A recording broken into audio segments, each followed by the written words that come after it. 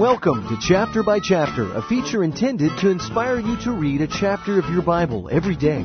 Here's Sandy Adams, pastor of Calvary Chapel Stone Mountain, with a synopsis of today's chapter. In 1 Timothy chapter 3, Paul lists qualifications for elders and deacons. Some churches stress the structure of church government, while the quality of people involved is compromised. But the Bible emphasizes the caliber of the leader and leaves the issue of structure flexible. A bishop or elder is an overseer in the body, a position of authority.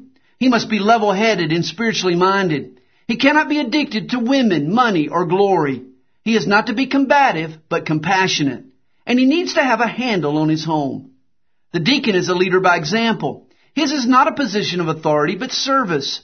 Because he works closely with people problems, he must have control over his tongue. He's to have a respect for God and a respect from men.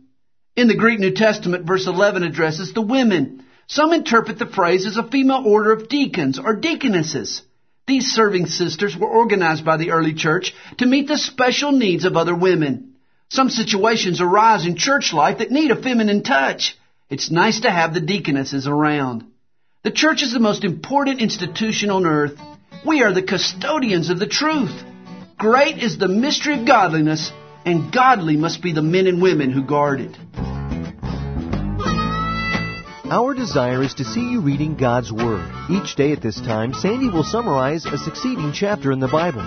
If you would like a tape containing Pastor Sandy's complete study of today's chapter, call us at Calvary Chapel Stone Mountain. The number is 8777-BY-CHAP. That's 8777-BYCHAP, or on the web at calvarychapelstonemountain.com.